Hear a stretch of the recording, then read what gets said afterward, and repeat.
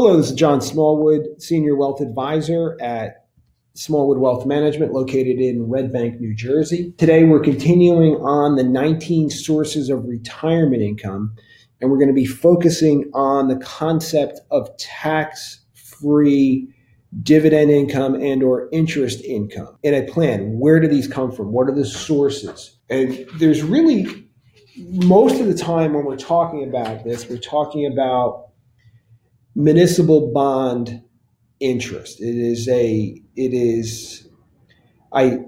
back to the interest conversation from a previous podcast, we were talking about I lend money to a company, to a bank, to a government. In this particular case, as I'm lending money to a municipal government, there's an interest payment, a dividend, and that interest or dividend is considered to be tax-free at the federal level.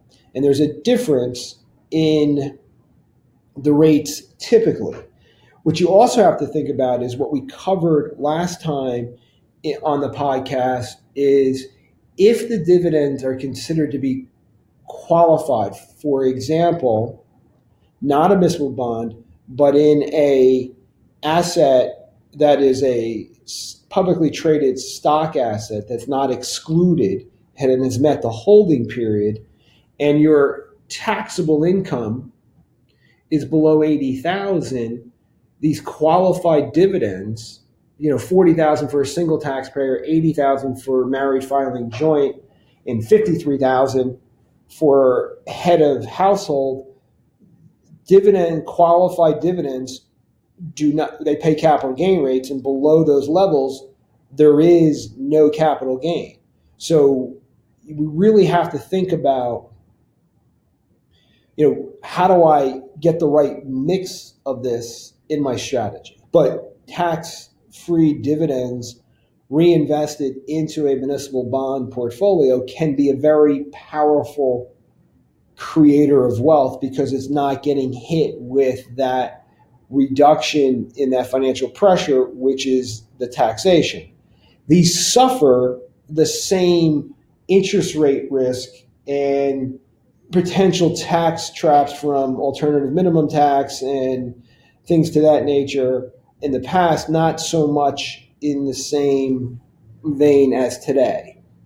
So the majority of municipal bonds the interest is, or the dividend is tax-free.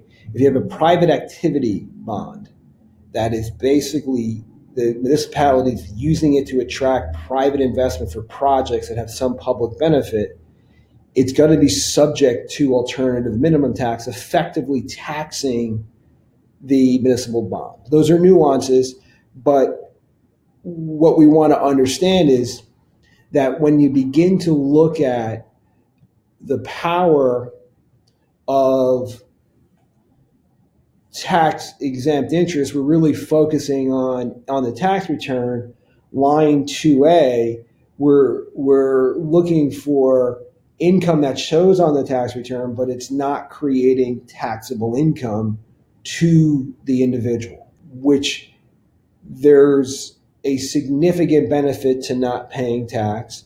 There's but again, they're subject to the volatility. You go back into the 1980s, if I had $1 million in a CD, let's just say at 10%, that would be, and let's say the tax bracket was 40%, just to make it simple. It was higher and it was lower depending upon when you were. Well, let's just use 40% for an example. Those that 10% CD, net after tax, is $60,000. It's not assuming for state level tax. If I had a municipal bond that was paying 8% interest, but it didn't have any taxation, the $80,000 is better than the $60 on a net after tax basis.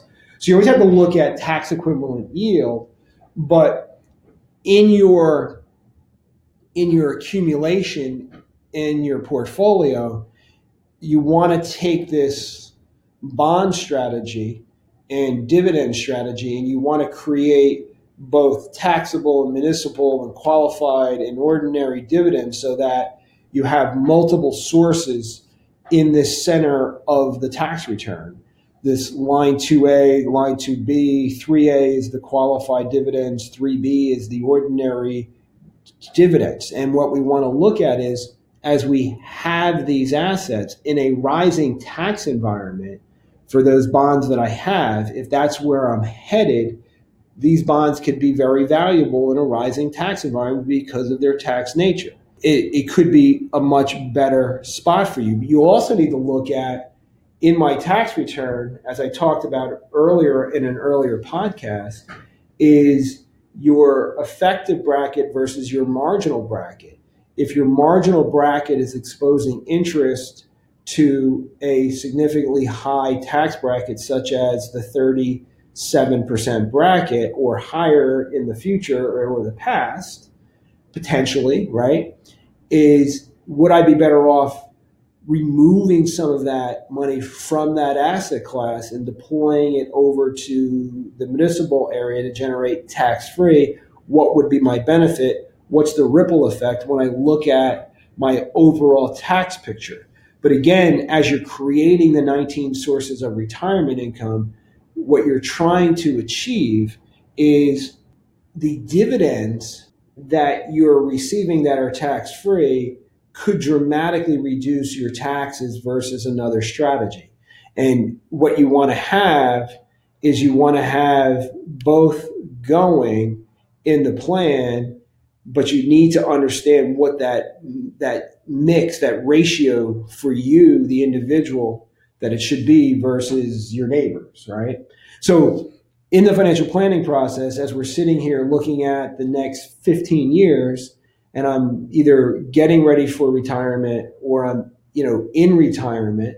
If I'm getting ready for retirement, I want to accumulate money in areas that are going to provide me with predictable income sources, tax advantage income sources, but I also need to understand where the pressures are coming from in my plan. If I'm in retirement, how do I restructure among these 19 assets, these 19 sources of retirement income to increase the bottom line income, take the pressure off? Because everything that we're trying to accomplish, everything in the financial plan is really trying to look at the individual plan and say, I have 7 goals when I'm going to do a plan.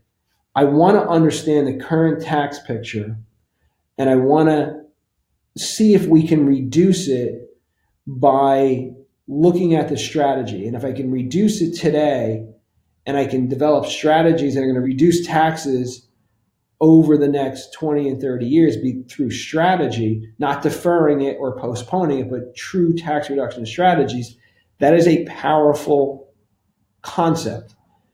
Risk is something that we constantly need to focus on, and there's many different types of risk. And when we start talking about, risk, one is market risk. We all think about market risk, but there's interest rate risk, there's currency risk, there's a series of risks that are in the plan, and you want to develop strategies that maintain and minimize risk, not increasing risk. We want to understand how fees and costs are impacting the plan currently today, and you want to develop strategies that reduce fees and costs, but through strategy, they don't compound those fees and costs also, because that's what's going on in most people are actually compounding their taxes, they're compounding their risk, and they're compounding their fees and costs, which is ending up in, eroding capital.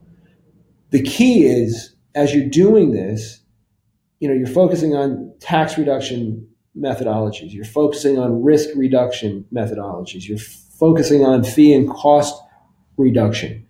You're developing strategies to increase savings during the accumulation phase or decrease withdrawal rate during the retirement plan, so that you're increasing potentially your current income, and in retirement, you're maximizing the income. You're getting the most amount of income from your assets that you can without the fear of running out of capital, and then ultimately passing the maximum amount of money to your family. If you're not focusing on all of those variables or all of those goals in your plan, I don't think you really have the right plan. You need to refocus this plan by targeting and going towards the 19 sources of retirement income. You're by default developing a plan that's more defensive, that's more resilient, it's more durable, potentially in all these moving targets and volatility of interest rates and markets, et cetera. That's what you're rethinking and doing and looking at. So I encourage everybody to share these podcasts, to subscribe to the podcast as we bring out more things on your favorite place where you consume your podcasts. We always offer a free, no obligation wealth curve conversation, which is in essence a 30-minute conversation about you and your plan, understanding where you are, what obstacles you have in front of you to get to retirement, and how do you build a retirement plan, a wealth plan that's going to achieve those 7 goals, but retire as safe as possible as well. And really understanding, am I truly prepared for this? That conversation, typically it's about 30 minutes, sometimes longer. You really get a great insight as to how we work, the questions we ask, what we think about. And I think it's one of the best conversations that you'll have with your wealth and with your finances. And then from there, you develop an action plan. You can see it on our smallwoodassociates.com website. There's a summary of how the process works. This type of thinking, this type of strategy, I think is super important to a long-term successful plan, constantly rethinking and looking at how all of the moving targets, changes in tax law, changes in interest rates, changes in everything, how it impacts your plan, and am I ready for what's coming? Thank you for listening. Hope to see you soon. Welcome to the end of the video. Smallwood Wealth Management is an investment advisor representative. The opinions expressed by Smallwood Wealth Management and guests on this show are their own.